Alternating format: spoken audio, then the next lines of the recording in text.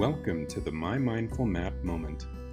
Today, we interview Jessica Simpson, a marriage and family therapy PhD candidate, to discuss emotion regulation, what it is, how parents and their children can develop it, and how it relates to mindfulness.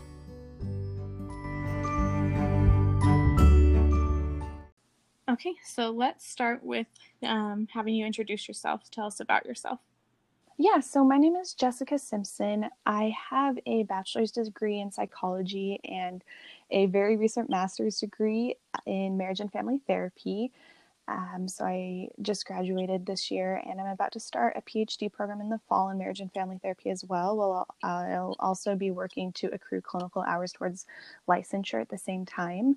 And I just too want to make a note that as we're talking today, I am in no way an expert, so I'll try to give credit where credit is due. One of my main goals is to make some of the research more accessible. And so I'm happy to share experiences and what I've learned along the way. I've spent the last 2 years in a community mental health agency working with underprivileged, mostly minority and low-income families with mental health and relational challenges. So I've done lots of work over the past couple of years with parenting and emotion regulation. That's awesome. And that last part is kind of what we want to focus on in this particular interview. So can you tell us a little bit about what emotion regulation is? Yeah, so starting with kind of I guess in the 80s, it started to become a thing. And one of the main researchers, or one of the first researchers, her name was Carlin Sarney. And she said essentially that emotion regulation is regulating the experience of emotion by monitoring one's expressive behaviors. And this is something that refers to the dynamic process of emotions influencing other thinking processes. So for example, think about like taking a test when you're feeling nervous, and it maybe is harder to pay attention because you're feeling nervous. And then also emotional experience and expression is also influenced by other factors, especially social and cultural rules. So if we go back to that test example, then even though you're feeling nervous, you might not be wanting to take the test, you might be sweating, you probably won't run out of the room screaming because that wouldn't be socially appropriate.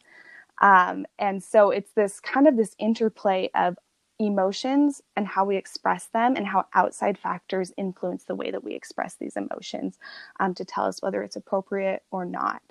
And so returning to Sarney's work, what she did is she did an experiment with kids of different ages, and she gave them an undesirable gift. So she gave older kids like a toy that would be better for babies. And the experiment was to look and see if kids could act positively, so like smile and say thank you, instead of acting upset. And what she found was that it wasn't until kids were about 10 to 11 that they could actually show that positive behavior and kind of mask that disappointment, even if that's what they were feeling on the inside. And so since the 80s, essentially, we found out that emotion regulation, especially in kids, is constantly developing. So toddlers are able to become aware of their distress and take steps to help themselves feel better. So, for example, playing with a substitute toy if another toy is taken away or they're told that they can't play with that. And we know now, too, that even infants display some forms of emotion regulation. And I just wanted to note, too, that there's kind of a balance. So what the research has found is that under-controlled children are considered low in emotion regulation. So they're impulsive, high in emotional intensity. They become easily frustrated, are prone to reactive aggression.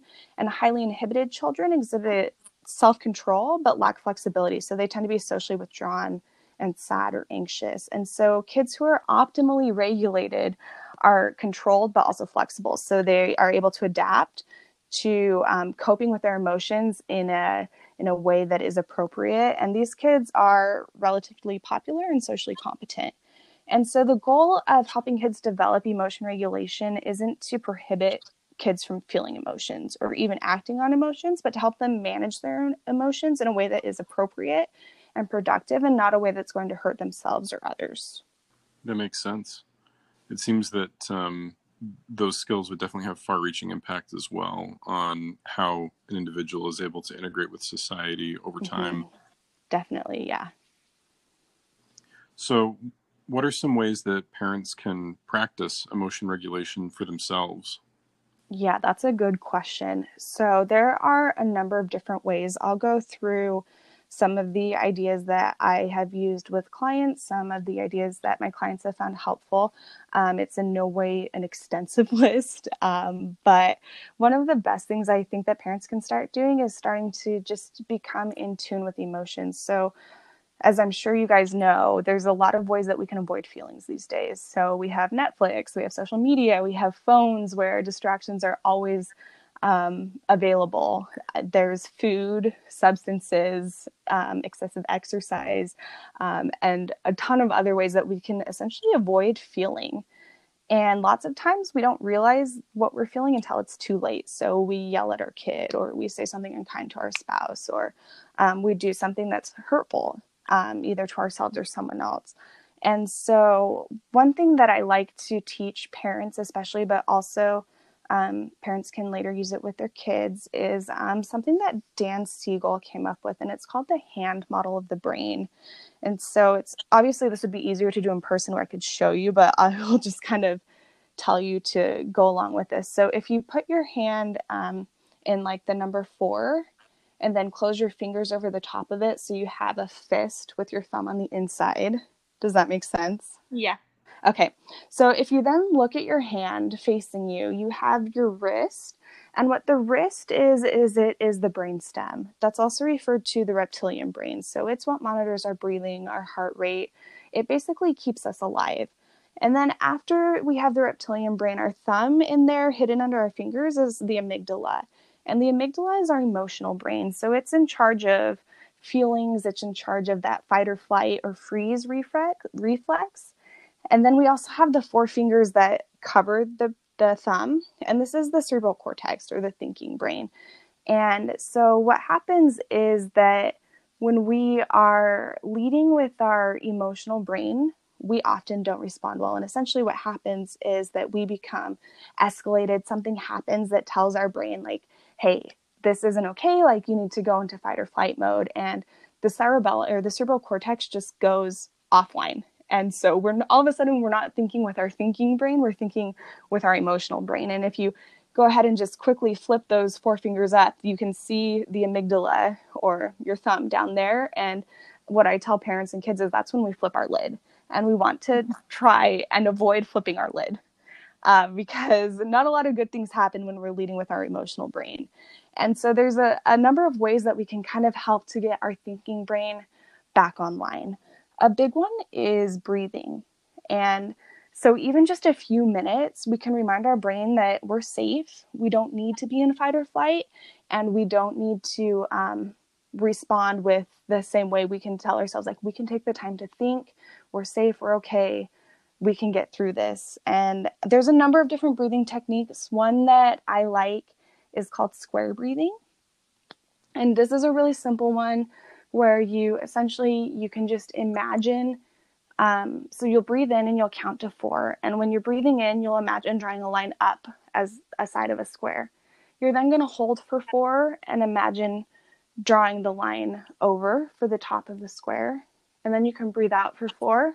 And in your head, draw the line down for the other side of the square. And then you'll hold for 4 again and draw the bottom of the square. And you can do that once. You can do it as many times as you need. And it's a quick thing to just help to really focus on the breathing. The counting helps to keep those stray thoughts out. And so that's a really good technique. But you can experiment with a number of different techniques and find what is helpful for you. I actually think I've read about that being part of Navy SEAL training, actually. Mm-hmm. At least some Navy SEAL units actually include that as part of their training and their process for making sure that they're able to maintain that they don't flip their lid when they're in a critical moment, when they need to have their attention in the right place. Interesting. Right. Yeah. And so I think, if that's helpful for Navy SEALs, it's probably also very helpful for parents, which is an equally tough job.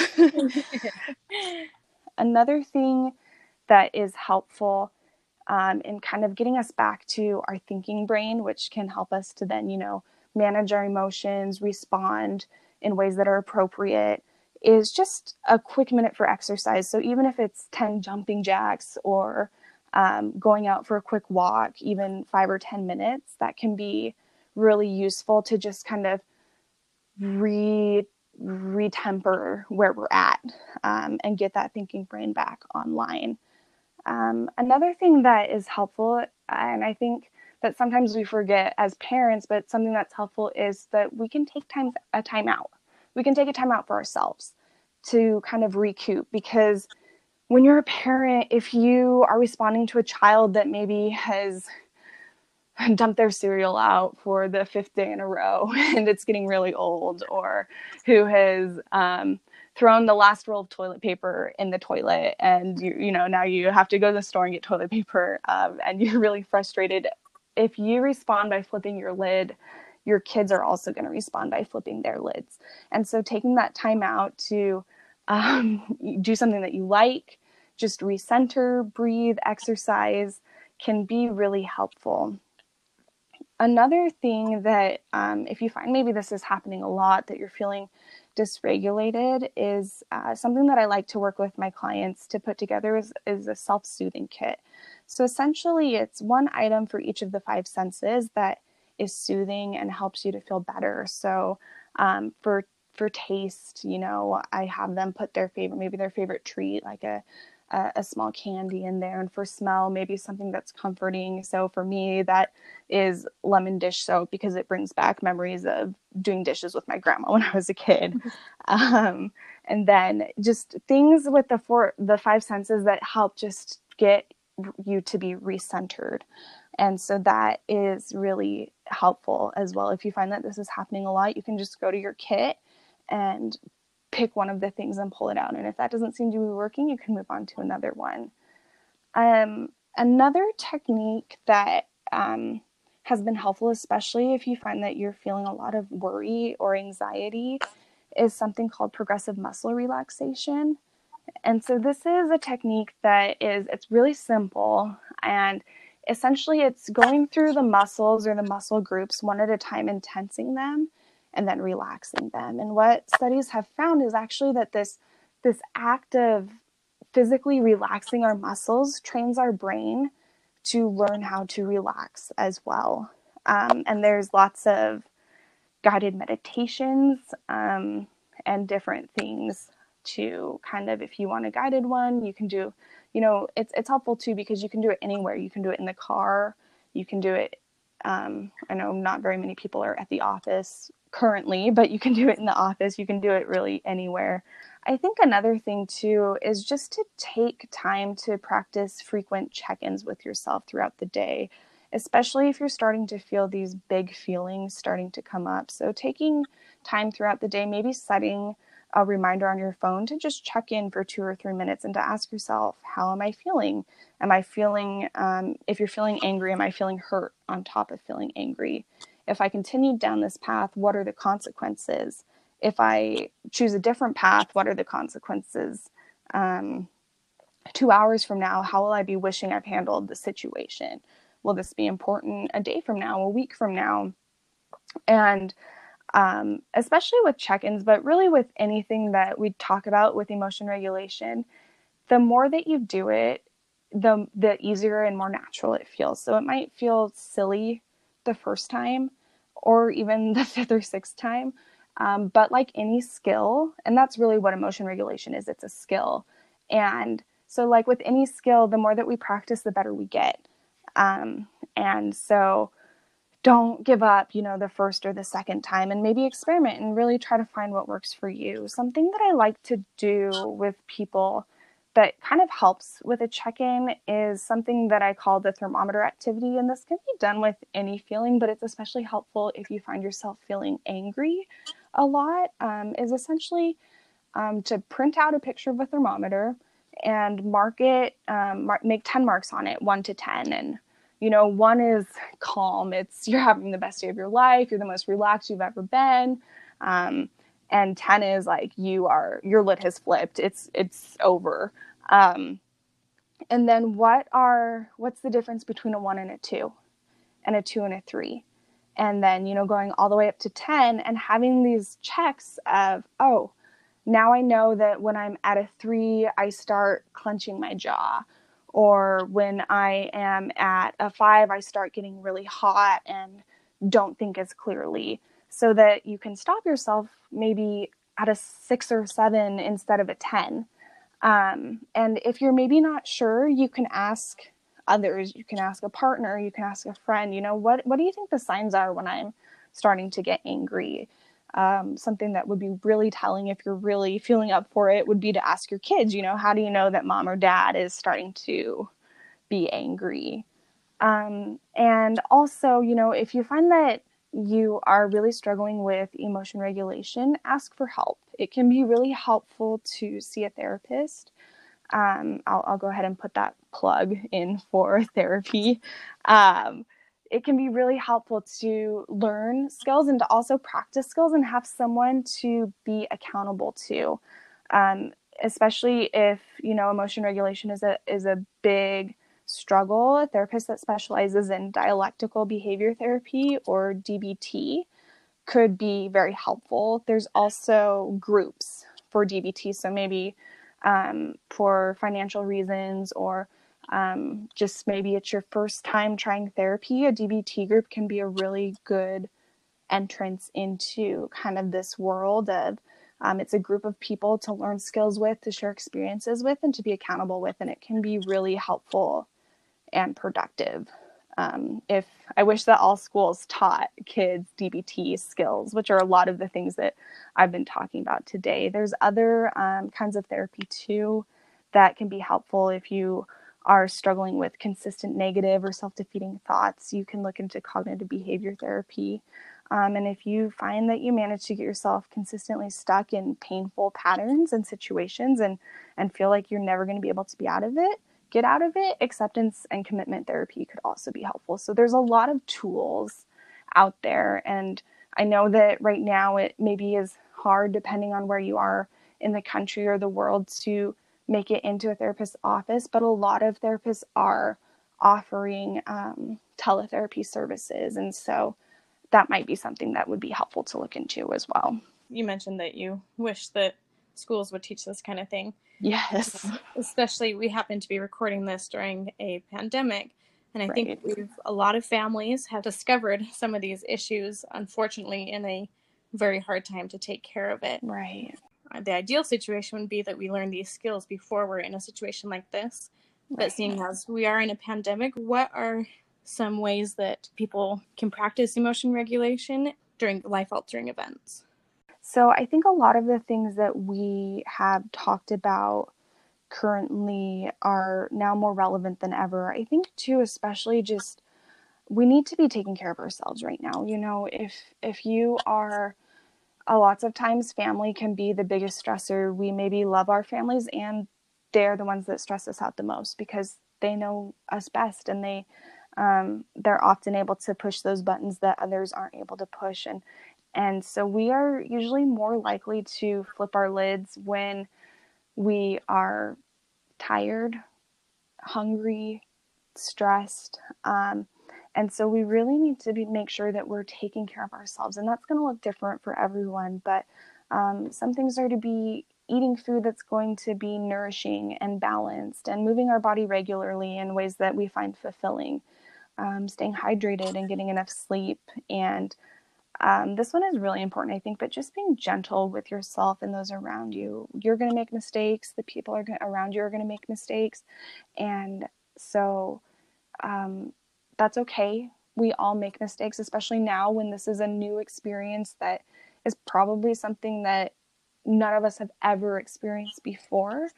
And so we're learning every day. And so to be gentle and to be forgiving, and to know that we can repair when we have ruptures, when we make mistakes, and we can move forward. And hopefully they will happen less frequently the more that we practice. And then also just returning to the skills that we talked about, giving a couple of them a try, and just, I think, being persistent. I think it's really easy to get overwhelmed and say, oh, I have to do all of these things right now if I'm going to regulate my emotions or be mindful or whatever it is. And it's more the slow and steady wins the race of that small, persistent effort day after day that ends up making the biggest differences. So you don't need to, meditate for 5 hours a day, or, anything like that. The small steps really can make a really big difference. I like that you say that, because I think it's easy for me as a parent to want to have a total grasp over all of my emotions before I try to teach my kids how to do that. You can feel really guilty when you do miss the boat on some of that emotion regulation. But to remember that it's a learning process no matter where we're at. Right. And I think too that something really valuable for kids to see is parents not necessarily messing up, but making the repair after messing up, and learning that, that we mess up and that's okay. And we can say sorry and we'll try differently next time. And something that I tell the couples that I work with, that this comes out of the Gottman Institute, I think it's applicable with kids too, is that really it's not necessarily the conflict that is the biggest thing. You can have a couple that is a really high conflict couple and they can be really happy, and it's not because of the conflict, but it's because of the repairs that they are able to make in a real and genuine manner that really resonates with both partners. And I think it's really similar with parent-child relationships. I think about my own family and my siblings, and I definitely have like some siblings that know how to really, I remember growing up, like just certain siblings knew how to push my buttons really well, knew how to push my parents' buttons really well. And I imagine that everybody has, at least one kid, maybe all of their kids, that also can just really get in there and push those buttons like nobody else can. And to be able to, after, an experience that you wish that you had handled differently, to be able to go to your child and to make a repair, that's a valuable lesson that they're going to learn, and they're going to learn from you. And in other relationships, they will have learned how after, a negative experience or a challenge experience in a relationship happens, that the relationship can heal and move forward. And that is, I think, one of the most valuable lessons that we can teach our kids. Absolutely. I think that journey for sure is the kind of the goal with any of that, at least for me as someone that tends to be more of a results-oriented type of person, where it's like, we're going to get to this destination and then we're going to, move to whatever happens to be next. So much of this is about making it more of a way of life, really. And making it as something that you are, rather than necessarily something that you do. Right. I'm curious if there's anything specific about mindfulness that you'd want to relate to emotion regulation that you may not have already done. Right. So I have a couple of thoughts. I think a lot of times when we think of mindfulness, we think of, like going on that yoga retreat, or we think of monks meditating for hours at a time, or maybe that one really like hippy dippy friend that we have that we just feel like it's unattainable. And really what you can do with mindfulness is you can find your own flavor of mindfulness, of, that one thing that works for you. And maybe for some people it is the yoga retreat, or it is a sound bath, or a number of other things. But it can also be the really simple things of centering, of breathing, of even just, what is going on within me and around me right now in the moment, and just that being in the moment. And I like to talk to my clients. I also do therapy in Spanish, and something that I like to talk to my clients about is that in Spanish, we talk about like managing emotions. The verb to manage is the same as the verb to drive. And so I like to use an analogy of driving a car. And with mindfulness and emotion regulation, like, who do you want to be driving the car? Do you want your emotions to be driving the car, or do you want to be driving the car? And if you want yourself to be driving the car, what are the steps that you need to take so that you're driving the car more often and getting to where you want to go, instead of going on a crazy, bumpy, maybe painfully long road trip that it's not going to get you where you wanted to end up anyway. And there's a number of apps that can be helpful if you wanted to create a regular practice or semi-regular practice. So Calm, Headspace, Insight Timer are some of the apps that I know people have found useful. And then just remembering that it's adaptable. There's as many ways to practice mindfulness as there are people on this planet, because it's not going to look the same for every person because we're all different. I often think that we forget that we know ourselves best, and we like to try to turn to other people to tell us how we should be, when really something that I think is a really mindful journey is that journey of getting to know ourselves and know how we respond and what works and what doesn't. I think that takes a lot of mindfulness and a lot of attunement. And we definitely live in a world where there's a lot that, like you said at the beginning, a lot that tries to pull us away from being able to comprehend that about ourselves. Yeah. Whether it's technology or whatever else numbs our time to be able to sit with that. Definitely. Yeah. And I like that you don't talk about sitting with it, because at times maybe it is uncomfortable to sit with, but the more that we practice sitting with it, the easier and the more tolerable it gets. And it can actually turn into a really valuable time. It's kind of interesting running down that line of thinking as well, because each of us trying to find the basically finding ourselves as individuals and finding that stillness within ourselves is a very unique and personal journey for everyone. As you say, there are as many different ways to practice mindfulness as there are people on the planet. And it's interesting thinking about that relative to what you might consider either as more dogmatic, or the idea that everyone has their own truth, which is something that I have a hard time subscribing to on some level. But I think that when you view it through that lens of everybody having their own subjective experience that's that's uniquely theirs, and that there are things that are going to be like fixed points, that are real, that we interact with, that all of us interact with.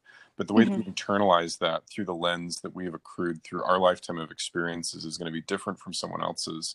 That I think lends, at least for me, new light to the idea of someone having whatever their truth might be. Right. Because I think that if truth is truth in a general sense, there's that aspect, but the way that we approach that truth, I do think is important to respect and to have compassion as we're all working to come to that understanding of who we are and where we fit into the world around us. Definitely. Yeah, it's something that I think that when we start to really understand and appreciate our own experiences, we can then lend that to the people around us, and have more compassion and more empathy for their experiences, and recognize their experiences just as valid and valuable as our own. What are some ways parents can help their children learn emotion regulation? Yeah, so that is a really good and I think really important question. And I can't emphasize enough the importance of play. And we talk about a lot, especially those of us that do therapy with kids, that for kids, really, play is their language. And kids learn a lot of really important things through play. So especially like pretend play, it gives children the opportunity to act out emotional experiences and actually build emotion regulation skills by letting them symbolically create kind of big emotions and then negotiate out rules either with themselves or other children or parents through this kind of play experience. And so this is essentially a chance for kids to experiment with emotion regulation in a safe place that doesn't necessarily have as high stake consequences as in other settings. And so in one study, actually preschool kids were looked at for emotion regulation, and they were observed. And the ones that engaged in pretend play with their parents were actually more often found to have higher ratings of emotion regulation. Another study found that kids who engaged in high levels of play were rated by their moms to have better emotional understanding. And kind of play and self-regulation go hand in hand, especially with sociodramatic play. Kids that really do that kind of play are able to learn conflict resolution as young as preschool age. And it's so important, really, kids to have even, an hour a day, half an hour a day of their parents' undivided attention is just, I can't tell you how valuable it is. And that opportunity to be able to engage with a parent in play is an experience that kids are getting less and less of today. And actually they need more and more of the more complex this world gets. And so, if you're a parent listening to this, and please don't beat yourself up. I know that you're busy. You maybe sometimes really just need a break from your kids. And, you can start with 15 minutes a day. And that is, it's so valuable. I can't express enough just how valuable it is to spend that time playing and engaging in play with your kids. And you don't have to be good at it. That's the thing, is maybe imaginary play, it really isn't your flavor of parenting. The important thing is that you're there and that you're present and that you're giving your kid the attention and allowing them to work through things that they wouldn't otherwise be able to do it. And so really, kids are great at this. Adults were less great at it, but that's okay, because our kids are going to be able to kind of carry us through if it's hard or uncomfortable. And if you're great at it, more power to you. One of the really cool things about play too is kids are able to act out situations or impose situations that would maybe be more difficult to do somewhere else. So this actually comes up because of the that patience challenge that has been going around social media, of telling your kids that they have to, putting the treat in front of them and then telling them they have to wait. But one thing is that if that comes from a parent, like you have to wait 5 minutes before you can have a popsicle, those 5 minutes could be unbearable, just the worst thing ever. But you'll actually see kids telling a toy or a parent in play or a sibling or a playmate, oh, you have to wait 5 minutes to have your popsicle. And all of a sudden, that 5-minute wait in play becomes completely bearable. And kids are kind of able to teach themselves how to manage situations that otherwise might be excruciating. I was actually going to ask about that, whether there's anything in the literature or observations that you may have about the value of a parent directing aspects of the play experience versus making it like letting it be a self-directed experience for the child. Right. I think a little bit it depends on age. And once again, I'm not an expert, but some of the literature points out that younger kids especially really benefit from child-centered play. And so in the therapy room, what that looks like is a kid comes into the playroom. I have a special playroom that has all sorts of toys that they can play with. And I essentially tell them, you can do anything you want in this room. If there's something you can't do, I'll let you know. And essentially they are allowed to do whatever they want as long as they're not hurting themselves or me or destroying the building essentially, or the property.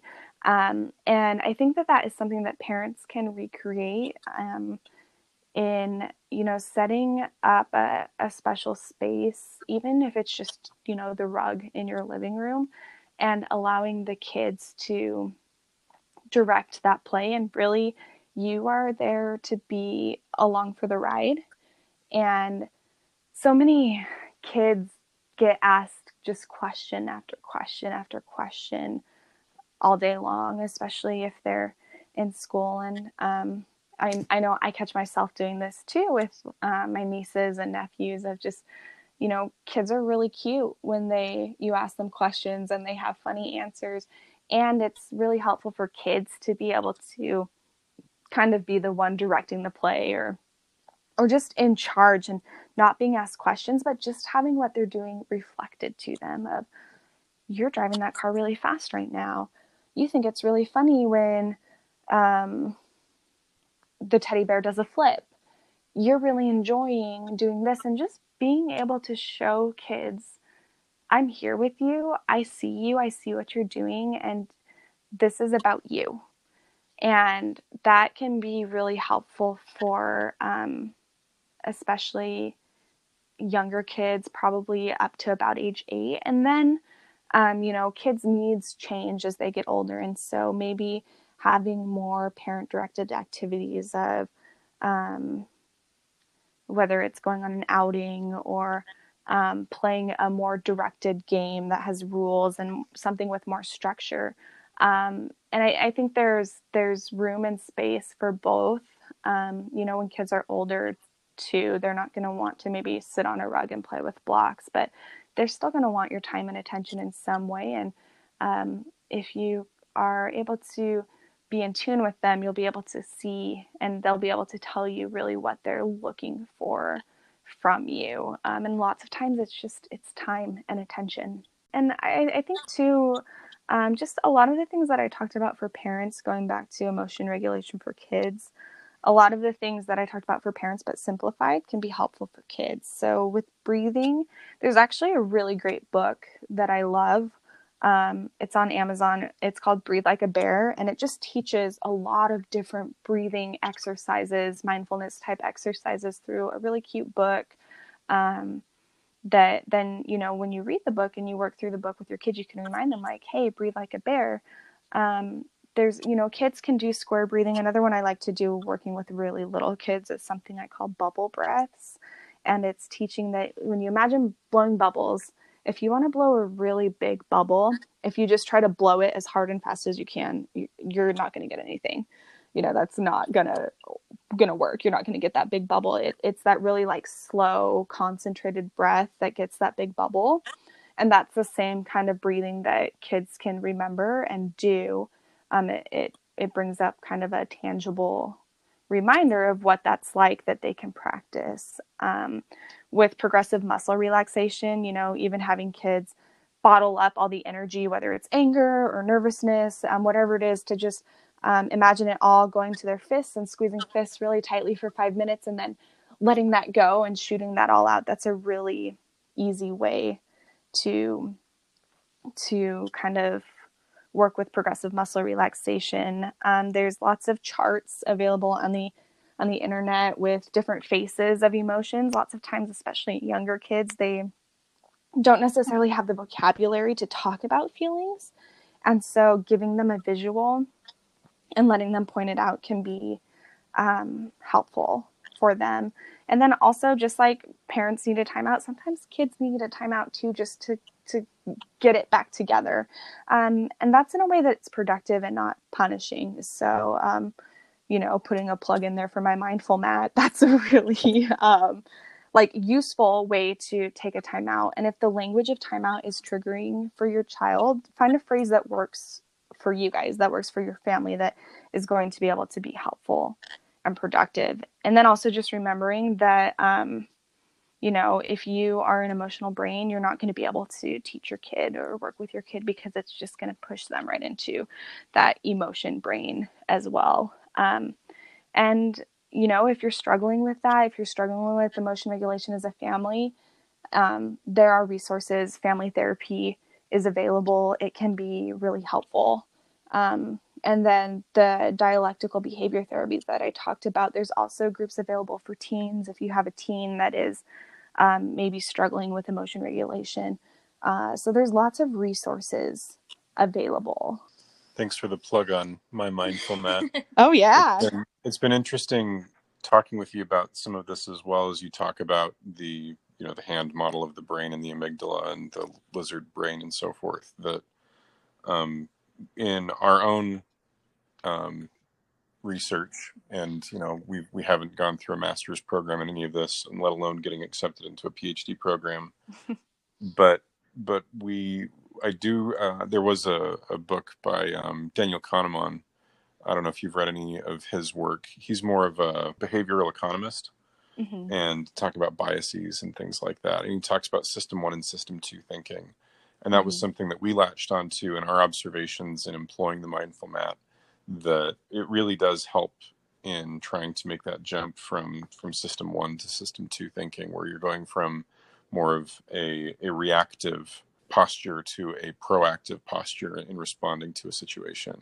Right. And one thing that I think really stuck out as well from what you were just explaining is the importance of normalizing the mindfulness activities, or whatever the thing is that we're doing. If we as parents, certainly if we flip our lid, but if we are reacting to a situation and saying, hey, we need to breathe, and we only ever do that during a time when our child is feeling stressed or frustrated, or we're feeling stressed or frustrated. And it's going to condition that response to be associated with those more unpleasant moments, right? Right. And that's one thing that we encourage with My Mindful Mat, is to make it so that it's a part of a regular practice of mindfulness, that you're not just drawing on those mindfulness skills in a time of crisis, but that you're developing those mindfulness skills as part of how you approach life in general. And that makes it possible to, or like Daniel Tiger's Neighborhood has a really good point with this, with one of their jingles, is to enjoy the wow that's happening now. And I love that one because of how much it's about bringing your attention to the present moment, and about trying to practice mindfulness in a moment that could be stressful. Daniel has some moments in the show where his mom recites that to him when he's being frustrated. But there are also times when, you might be like excited about something that's coming, and it's like, well, let's bring it right back to where we're at right now, because right now is a wow moment too. And making that a part of just your regular day-to-day makes it possible, so that when you are having a difficult moment, that you're not associating the skills that help you navigate those waves with the difficult moments, but rather that it's part of the overall experience of navigating the waves of life broadly, both the harder ones as well as the more exciting or peaceful, or any type of wave that you might be experiencing. Right. And I really like that you bring that up. I think that that's so important. And I think it's important too. Something that I talk to my clients about is, when we make these practices kind of part of our daily life, who we are in the moment, we practice these so that they're kind of just natural and almost become second nature, because they just become a part of our repertoire. So in the moments that they could be especially beneficial, we have them down. It's kind of like, if you go to a basketball game and you've never touched a basketball before, it's probably not going to be very helpful to you to, if you've never practiced, you're probably not going to be able to make those shots. And so it's really similar, I think, with the skills that we develop that become a part of us. They help us in every moment. And then because they are a part of us and what we've practiced, they're there, especially in the moments when we might need them the most. And so they're not a punishment, or we don't think that they don't work because we haven't practiced them before, but it's just kind of that riding the wave of life, and having, just more skills to ride the waves, whatever those waves look like, whether they're happy waves, whether they're hard waves, whether they're distressing waves. We have those skills for all the moments, and we're able to, because of that, enjoy life more fully. Well, and even within those unprecedented times too, I think that gratitude can make a huge difference. Trying to frame the situation in a way where we are seeking gratitude despite the difficulty, and in a genuine way, that can help to temper the experience as well, even when it's hard. And that's not to say that you're ignoring the hard part, because it is hard, but being able to say, but I'm grateful that I get to do this with these people, or I'm grateful that I get to be in this situation. Definitely. And, yeah. Yeah, one thing that has been helpful to me personally and something that I work on with my clients is kind of that shift from black and white and either or thinking of either this is really terrible or this is really great to kind of a both and perspective of this is really hard and there are some things that I'm very grateful for. And both of those can exist at the same time, even though it seems like they're competing or that they have to exist separately, they can exist at the same time. And that's okay. And that actually, helps us in this increasingly complex world to be able to view our world and our lives more complexly and see both sides instead of just, this is really, really hard. Yeah. I think those skills that you've talked about throughout the whole interview kind of help you be prepared so that when these things come, you can say, yeah, this is hard, but with these skills, now I can sit with it, and so I can turn around and say, okay, this is what I'm going to do with it. Yeah, and I think the hopeful thing is too that, like we've talked about, these are skills, and it's never too late to start learning them. And so, maybe you feel like you're at your wit's end, or maybe you feel like there's no hope and you wish you would have learned these skills earlier. You can start now. You can start tonight. You can start tomorrow. There's always an opportunity to learn more and do more and try something new. There's always that space. And I think that's the beautiful thing about mindfulness and emotion regulation is we can start again, we can try again. It's never too late.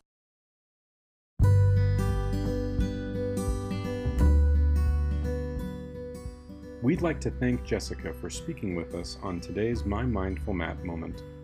We hope that this podcast, as well as resources at mymindfulmat.com, will help all of us become more mindful, intentional parents. If you don't have a My Mindful Mat, you can learn more and order now at mymindfulmat.com. Other resources and mindfulness activities are available at mymindfulmat.com. If you have questions or suggestions for future podcast episodes, please share them with us by visiting one of our social media pages or by contacting us at coriaria.com. That's CORIARIA.com. Thank you for joining us for a My Mindful Mat moment today.